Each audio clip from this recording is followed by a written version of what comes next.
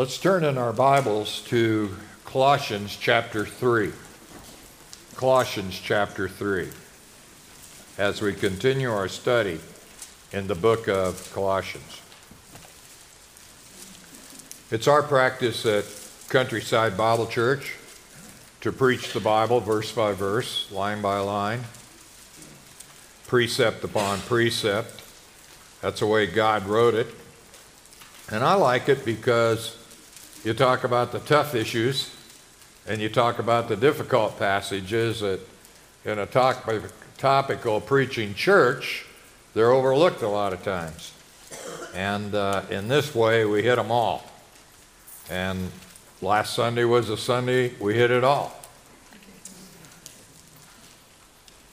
There's two key words in this section in Colossians, in chapter 3. And they're given to us in verses 1 and 2. They really guide the rest of the chapter. Paul says, therefore, if you have received or you have been raised up with Christ, keep seeking the things above where Christ is seated in the right hand. That's the first word, seek. The second word is given in the first part of chapter 2, set your mind. And your life is hidden in Christ, in God. And so then he begins to spell out for us what is good and what is not good and what our minds ought to be occupied on as opposed to not being occupied. And then in verse 5, we didn't finish that verse last Sunday morning, but he says in the last part of verse 5 where we ended up, he said, therefore, consider the members of your earthly body as dead to immorality, impurity, passion, evil desires, and greed, which amounts to idolatry. That little phrase, which amounts to idolatry, includes all the previous things that he said prior to it, that list that he gave us. Greed or covetousness really is based upon the fact that we want more than we have. Of all the 10 commandments, the last commandment is found in Exodus 20, verse 17. Go back and take a look at that and just refresh our minds on the 10 commandments. I just read it this morning in my daily Bible reading, the 10 commandments. And it's quite interesting on that mountain in which God gave those 10 commandments, not 10 commandments, 10 commandments, which God gave those 10 commandments. They weren't even to touch that mountain, and they weren't able to go even near that mountain, and the Levites were to keep people from going there lest they die. Because the holiness of God was on full display when he gave the 10 commandments. The last one goes like this in Exodus 20:17. You shall not covet your neighbor's house. You shall not covet your neighbor's wife, or his male servant, or his female servant, or his ox, or his donkey, or anything that belongs to your neighbor. Covetousness is a mental sin. It's not an overt sin. I could wish I had your house, and you would never know it, but I'd know it. I could wish I had all your riches, and you'd never know it, but I'd know it in my mind. And that's a sin against God, because God has given us what we have. Greed is comparable to idolatry because it relegates God to a second shelf. We're not trusting God for what we have. It's the same as an idol. When you worship an idol, you're not worshiping God. When you're greedy or want more and have that greed within us, it is simply that we have said to God, we want more than you have really given us. And we're not appreciative of the things that we have. Not everybody's going to be rich. As I've told you many times, I heard the old farmer way back in the beginning of my ministry at a men's conference, at a men's retreat, stand up and say, in Iowa, he said, The Lord gave me 160 acres and I can barely make it. And I kept wishing I was like the rich man, R.G. Letourneau, who gave 90% of his income to the Lord and kept the 10%. And then he said, it dawned on me as I prayed that prayer, I realized God couldn't trust me with 160 acres that I had. I wasn't even generous with him then. And so God has given us what we have.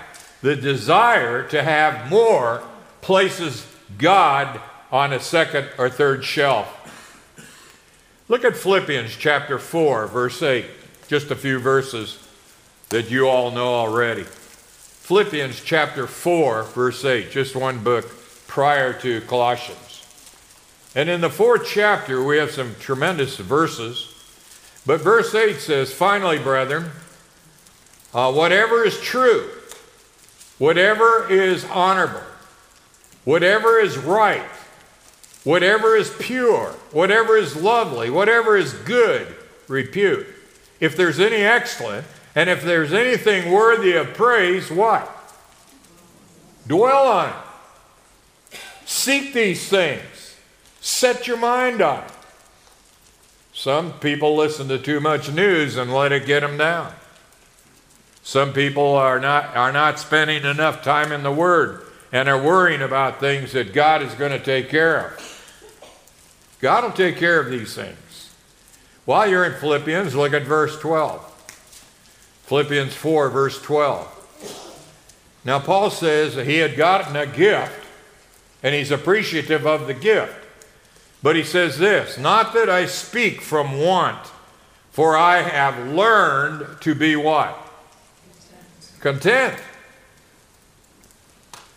I'm learned to be content in whatever circumstance I am because God is in control. And we got to remind ourselves of that often. We don't need more stuff. We need more of God, and God will provide the stuff that we need, and he'll give it to us, and we'll use it properly.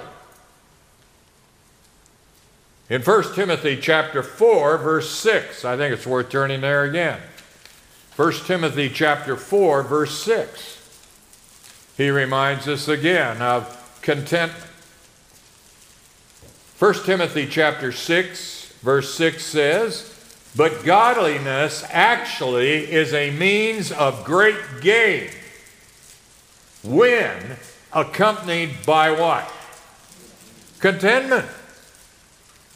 If you're content with what you have, and I'm content with what I have, and I grow in the grace and love of the Lord Jesus Christ, what a wonderful thing that is.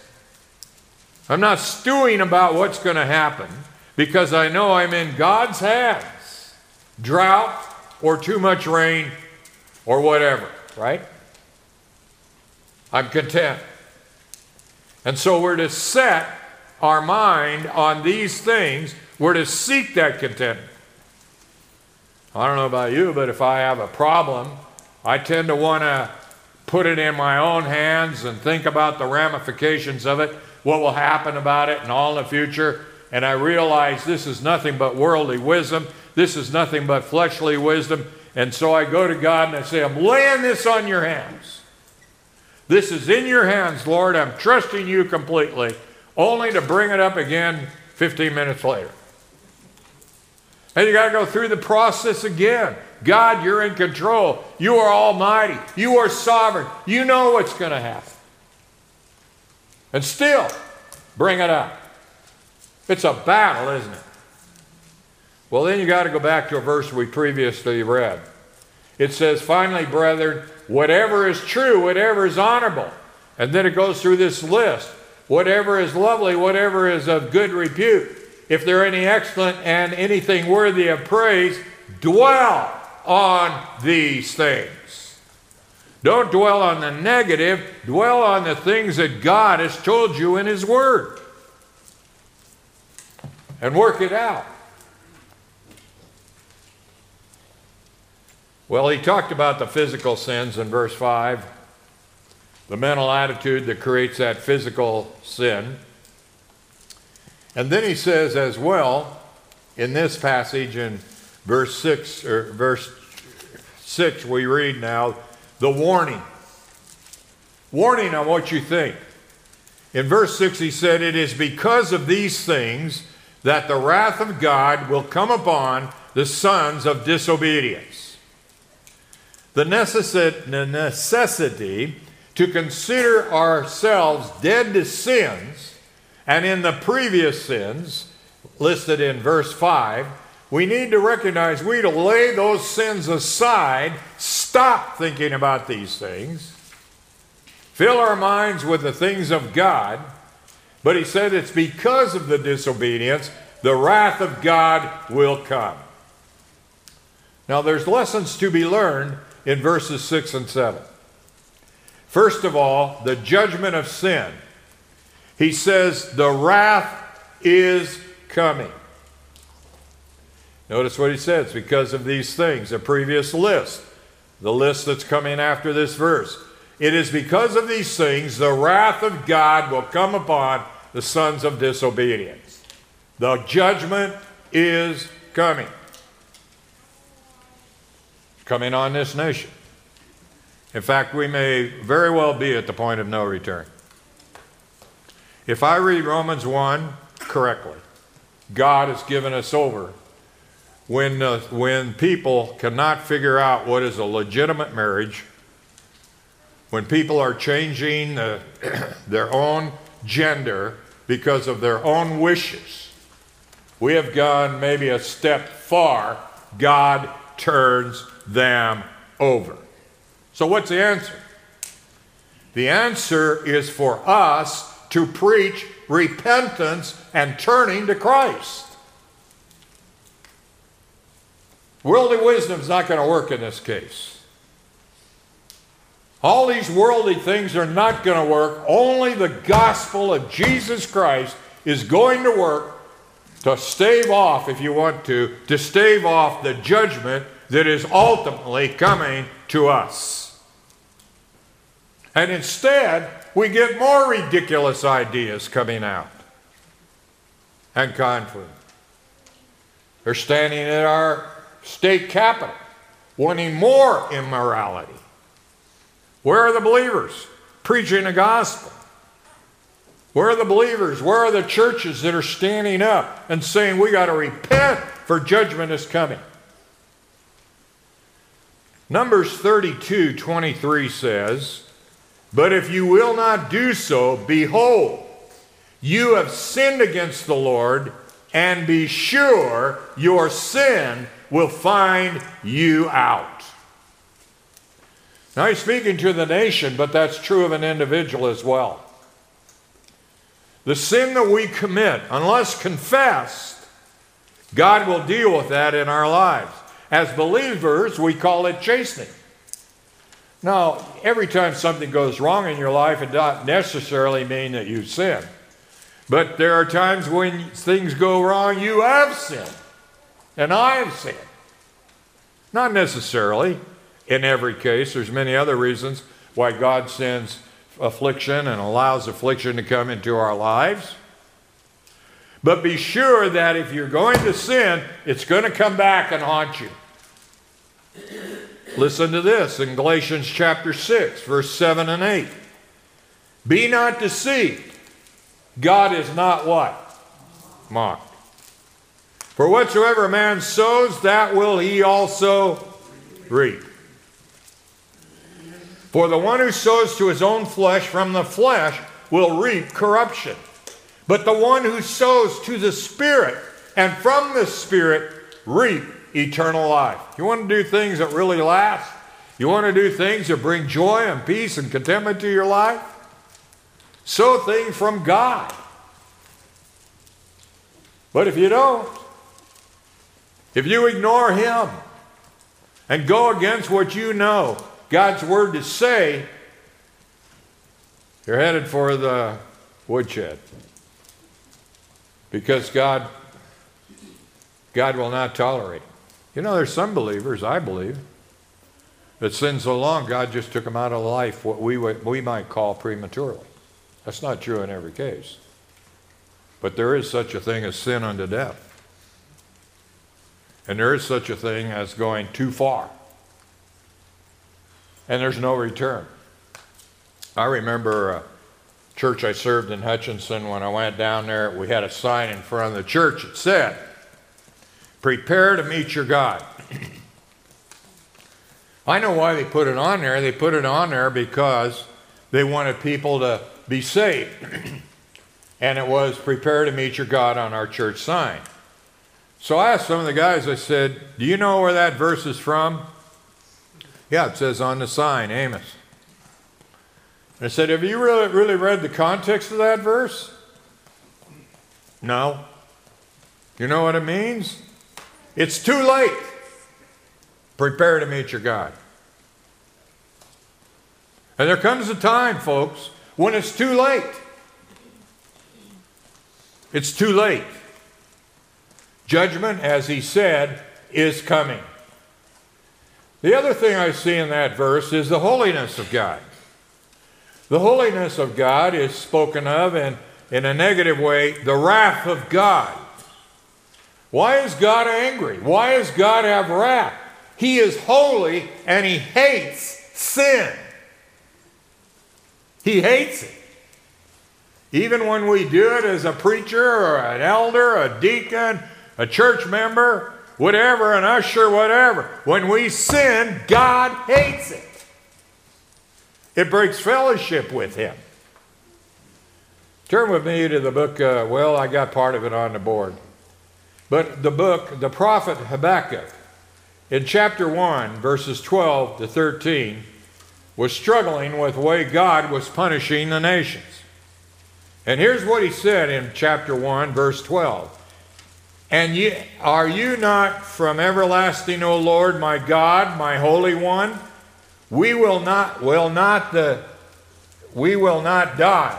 You, O Lord, have appointed them to judge, and you, O Lord, have established them to correct." You know what's happening? God chose wicked nations to judge the righteous so-called nation, Israel. He used the wicked to correct, to judge his people. And so Habakkuk had a problem with that. And then he said, "Your eyes are too pure to approve evil, and you cannot look upon wickedness with favor. Why do you look with favor on those who deal treacherously?" Why are you choosing a wicked nation to judge us who are walking with the Lord? We are your chosen. Good question, isn't it? The point of it is the wrath of God is coming. The wrath of God will come. Look at John 3:36. John 3:36. Most of you probably know that by memory anyway. It's in that chapter 3 where God so loved the world. It's in that chapter that we really use for evangelism. But here's what it says. John 3:36. "He who believes in the Son has eternal life. But he who does not obey the Son will not see life, but the wrath of God abides on him." I don't know how many true believers are in our nation or in the world. I have no idea. I think we're in the minority. So where is the wrath of God?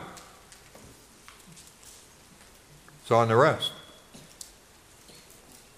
They're not following God, so they're bound to feel the wrath of God.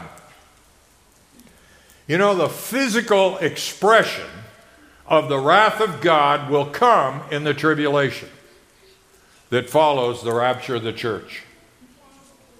God is going to judge all these nations that he's kind of withheld judgment, though periodically sending judgment to remind them that he is still in charge. But when it comes after the day after the rapture, that could happen today, right?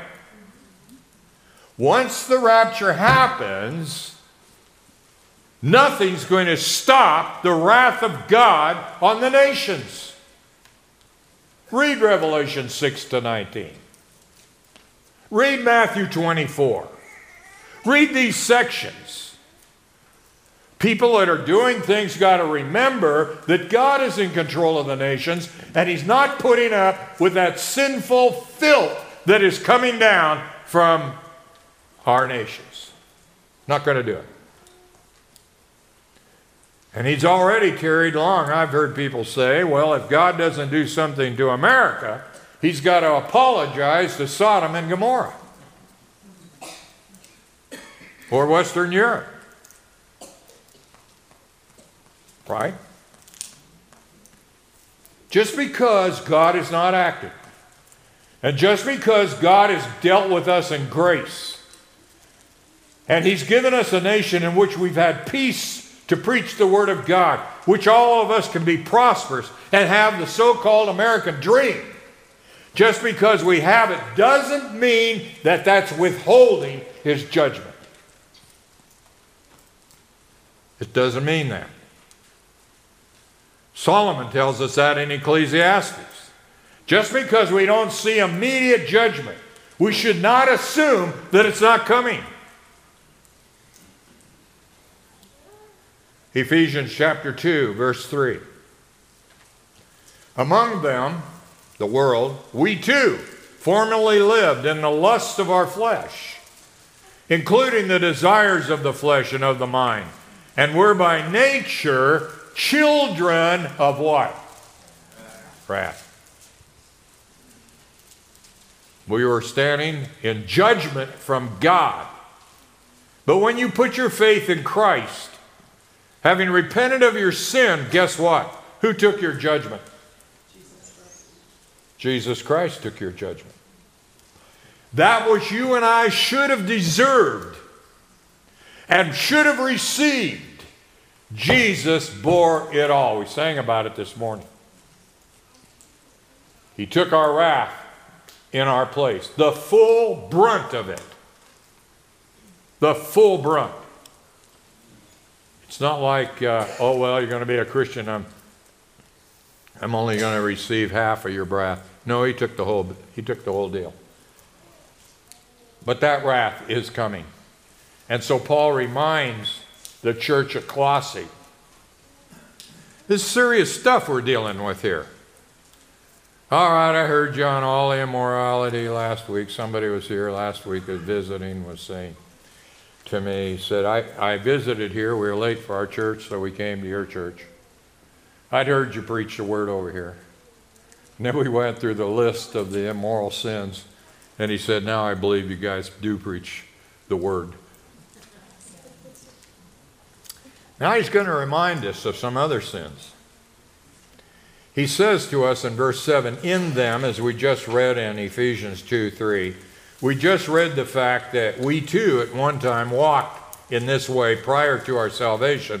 So he reminds us again, in them, speaking of the previous people in verses 5, he said, in them you also once walked, and you were living in them. You once knew the dirty stories. You once had immoral thoughts. You once had all those things. The life of sins.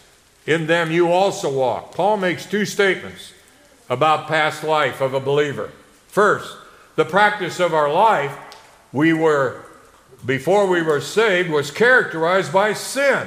Even if you went to church and grew up in a Christian home, you're as much as a sinner as the person that grew up in Skid Row. Just because you went to church as a young person and your folks took you to church and you were part of that church, you are as much as a sinner as the worst person that ever lived. Why would you go back to that as a believer? First, our lives were there. The word walk is an idiom for the manner of life. That's the way we lived. God meant to us something like an idol, I guess. We didn't I grew up in a church. I never grew up in a home where we sat down on Sunday morning and it was said, are we going to church or not? It's never discussed on Saturday night if are we going to be in church or not. We put a car in a ditch on the way to church a couple times, and we got stuck a couple times, and I didn't always like to go, but it wasn't an issue. I had a father who was stronger than me, and he made sure I got in the car. I thought one time, I didn't see a lock on the bathroom door. I didn't think there was any key to get into it, so I locked myself in the bathroom on a Wednesday night, and I found out this short German had a way of getting in that room real quick. And it was hard to sit all the way to church. And we live 15 miles from church. Thank you for that kind of a father. I appreciate it. I didn't at the moment, but I do now. But it didn't make me a Christian going to church. I still had all the lustful things. Anyway, second thing he says in this verse, you formerly walked in it. Now he says, secondly, you were living lives among those which conformed to the sinful lifestyles of the world. You chummed with them. You were part of them. You got their approval. You were conformed. You thought like they did. Look at Romans 12:12. Set your mind. Seek those things which are above. Romans 12:2 says this. Romans 12:2. You know the verse. Do not be conformed to this world. Some of you are buying what the world is telling you. And you're not paying heed to the God's word.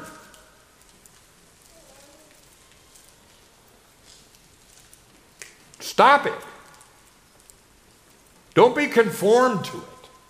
How do you change this? Not being conformed to the world, but be transformed by the what? Renewing of your mind. What are you putting in your mind? What am I putting in my mind? How many minutes a day do you spend reading the Word of God? How much time do you spend listening to world wisdom, which we now have on television, on several different medias, 24 hours a day? What is that in compared to 15 minutes, if that much, in the Word of God? I appreciate the farmers that have radios in their tractors and they can turn on and listen to a lot of gospel stuff. A lot of us can't do that. But I appreciate the guys that can and hear the podcasts and hear the preaching of the Word. Even the guy we're bringing here in this Man Up Conference, Peter Goman, he has a podcast. He has a weekly message. I'd advise you to tap into that. It's only been all that long. You got to drive to town. You got to drive somewhere. Put your radio on it, your phone, or whatever vehicle you have. Take in the Word of God.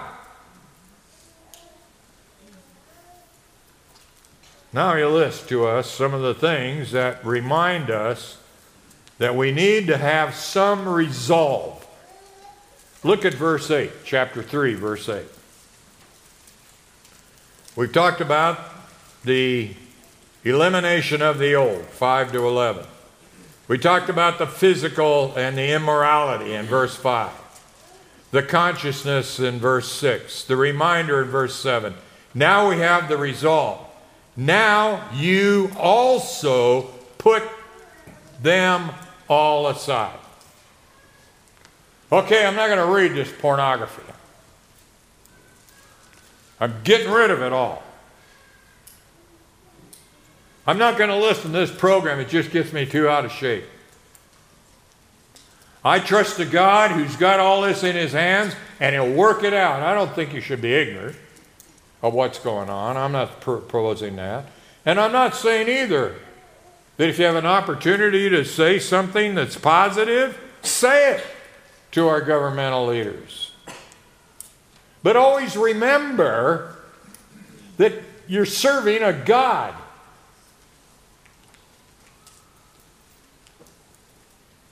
So the resolve is, believers were told previously to consider as dead parts of our earthly bodies in past tense.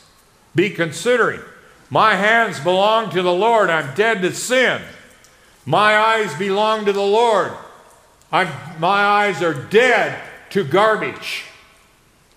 My ears belong to the Lord, I be careful what I put in it. That includes music, by the way, teenagers, adults. Do you know a lot of propaganda comes through music? Clever. Satan's clever. I see advertised that we're going to have Jesus Christ Superstar going to be in Lincoln. Now, I can't think of anything more blasphemous. But you know what that rock and roll musical is? It's got some of the best music around. And he blasphemes Christ with beautiful music. Like I told you, I used to listen to country music. I listened to it growing up, enjoyed the songs. And then I got into the ministry, and I sit in my desk, and here's a mom and dad who have a teenager, junior high kid, who's going off the beaten end. Or I sit with a mother whose husband is in pornography. I sit with a father whose wife was unfaithful, ran away with a neighbor. Somehow, words like slipping around, somehow words and songs like sleeping single in a double bed lost their meaning. When I saw the tears and I see the hurt. Doesn't it do that to you? When they sing about immorality and the tune, you like the tune, and you sing it right with them, what are you singing? Would you appreciate if we stood up here and sang a song contrary to what God wants us to do, but it had good music? Sing a song that is doctrinally incorrect in church? Why would we sing a song anywhere else that is blasphemous? We have to put a resolve here in verse 8. Put them aside. That's an aorist imperative mood, which means do it at once. Put it aside now. Don't gradually do it.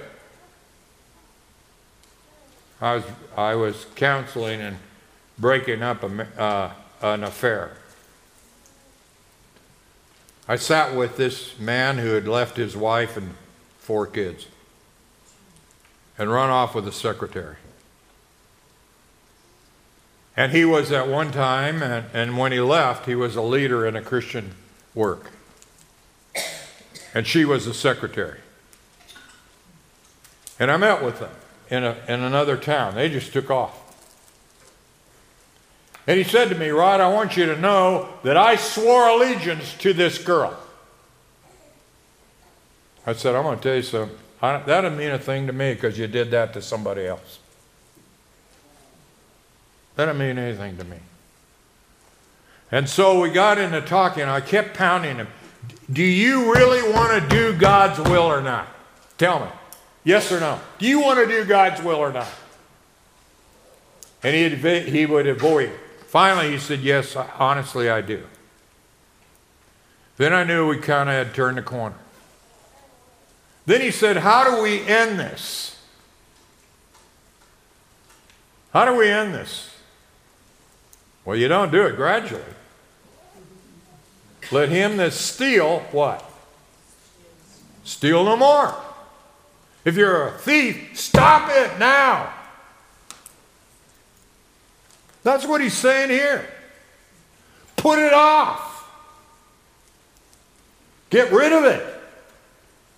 When the temptation comes, have a verse. I've taped more than one verse on a computer. I've had guys tell me who were traveling salesmen, 9 o'clock, tomorrow night evening I'm going to be somewhere. You call me and ask me what I'm watching. Put it aside. You don't play with this. If you had a hand grenade in your hand and the pin was pulled, what would you do with that hand grenade? Throw it. You don't let it blow up your arm. You don't let it destroy you.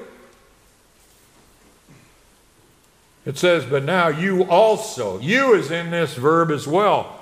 You know, in the Greek, you can have a command without having the subject. But when you put the subject in it, it even emphasizes it more.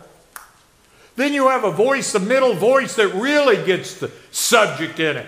You yourself, put this aside, is what he's saying. The word means put on new clothes. If you're going to put on new clothes, you got to take the old ones off. Right? You don't come in there with ragged clothes and then put a brand new suit on it. Over the top. You take the old clothes and get rid of them. And put them where you can't get them. You got new clothes on.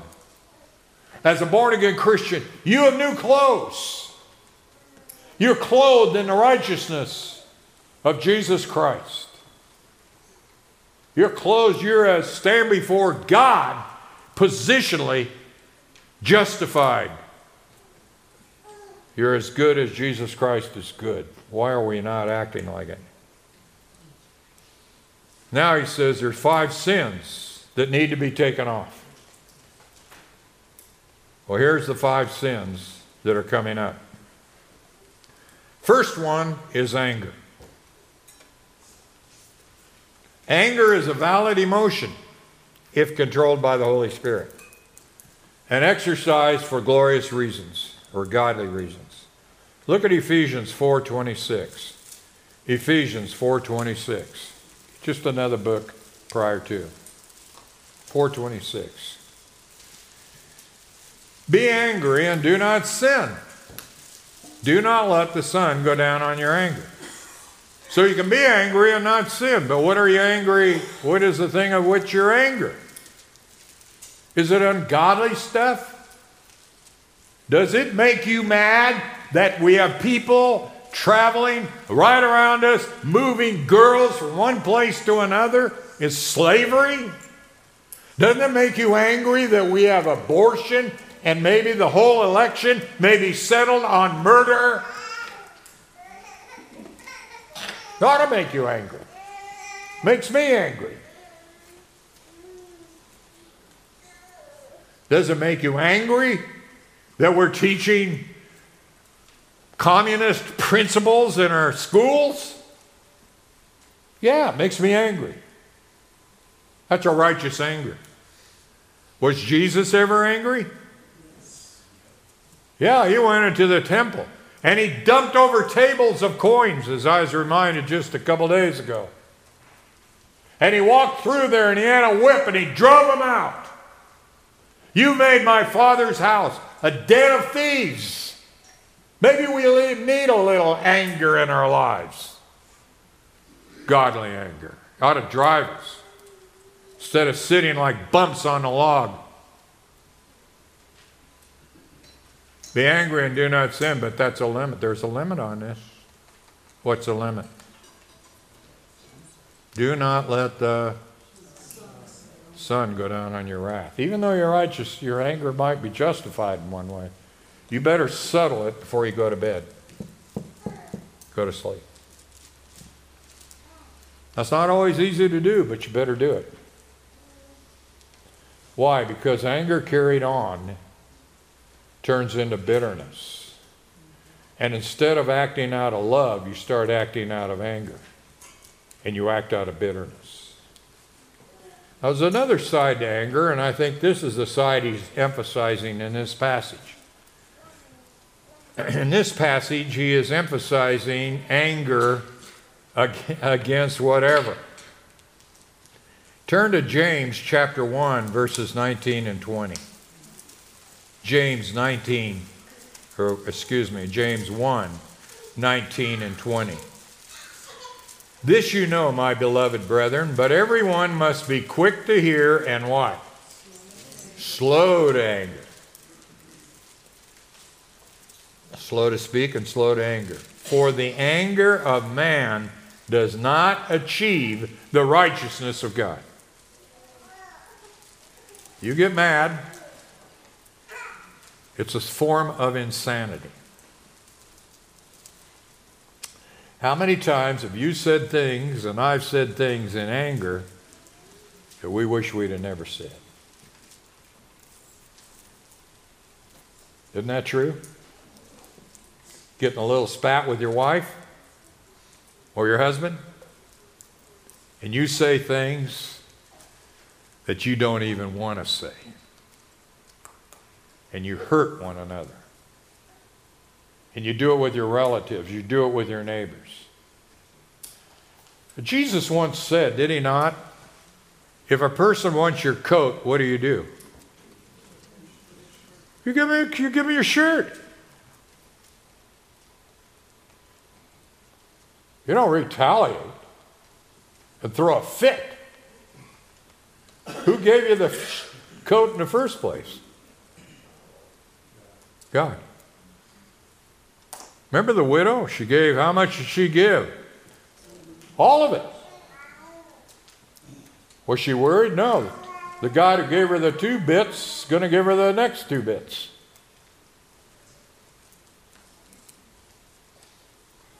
Anger of an unbeliever is sinful. Now he uses another word for anger, wrath. There are 2 words actually for anger. The first one we talked about is orge. This one is thumos. It's a white-hot anger and uncontrollable rage expressed in outbursts. The other one is more a quiet, passive, burning inside. It goes. Now, I like that one. My flesh does. I don't always say immediately my first reaction, but my flesh likes the slow burn. It's wrong, but it's slow. I know other people, man, if they're hot, they're right in your face and losing all their mind right in front of you. So we all have this problem. Hot, uncontrollable, or a slow burn will get even. Both wrong. Both wrong. Either anger does not achieve the righteousness of God. Malice. Moral badness, speaking of personal animosity and malicious gossip. One who acts with malice does wrong, and one who acts with wickedness does it with pleasure. I would say this sin is very common in church. I would say gossip is one of the sins that we tolerate in church. Malicious gossip. We even disguise it as prayer requests. And it's very hurtful, isn't it? Would you deliberately walk out of here and slug somebody as a man? Would you as a woman push her over? You do it with words. And you walk out, oh, I love them dearly. Did you know?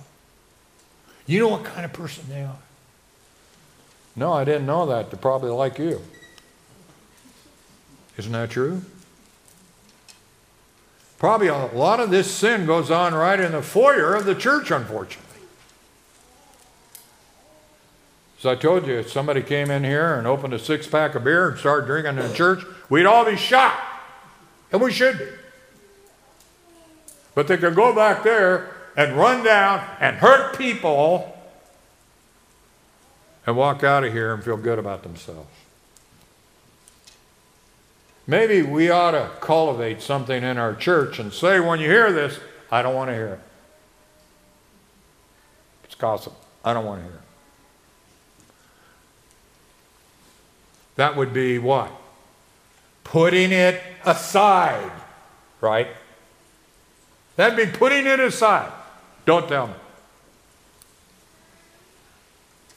I don't need to know. So malice. In Romans 1:18 we read, for the wrath of God is revealed from heaven against all ungodliness and unrighteous of men who suppress the truth in unrighteousness. Romans 1:32. And although they knew the ordinance of God, they that practice these things are worthy of death. They not only do the same, but also give hearty approval to those who practice them. The minute you lend an ear, what? You're just as guilty. You're just abating it. Tell me more. I want to know more dirt. Slander.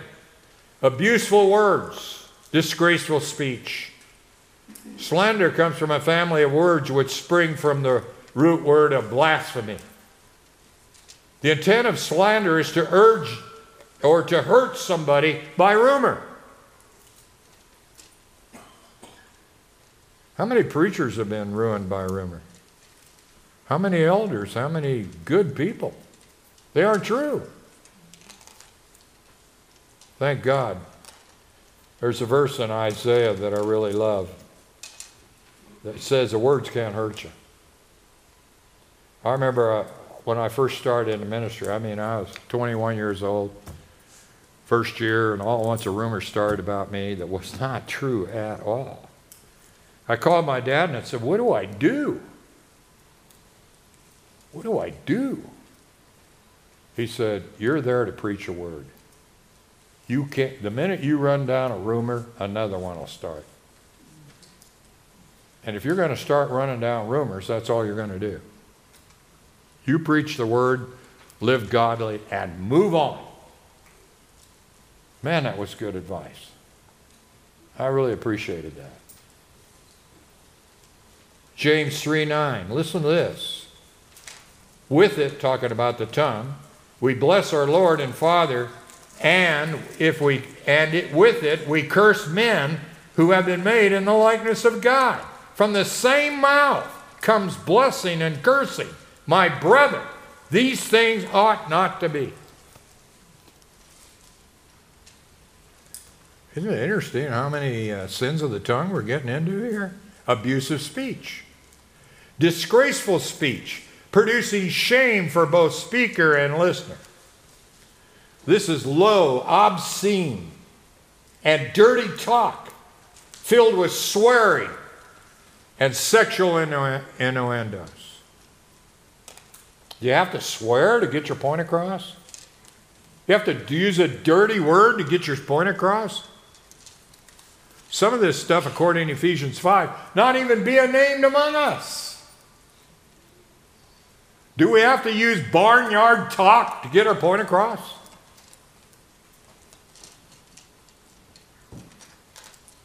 Ephesians 4 on the screen. We'll end with this. Do not grieve the Holy Spirit of God, by whom you are sealed to be the day of redemption. Let all bitterness and wrath and anger and clamor and slander be put away from you, along with all malice. And all God's people said, I hope you meant it. Let's rise for prayer.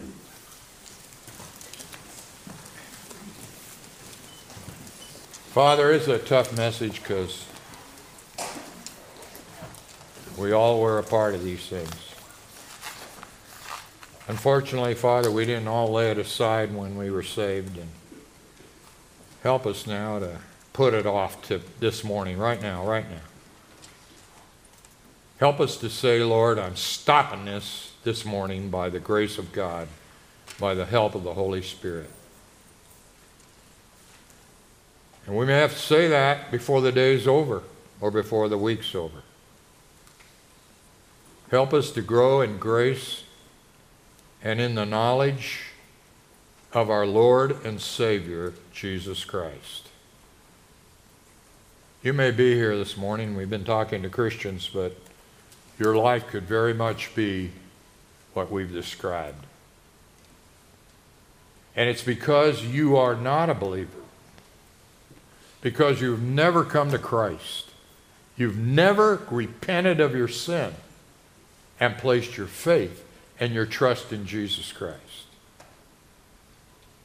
He's standing here with his arms wide open, and he's saying to us, come unto me, all you that labor and are heavy laden, and I will give you rest.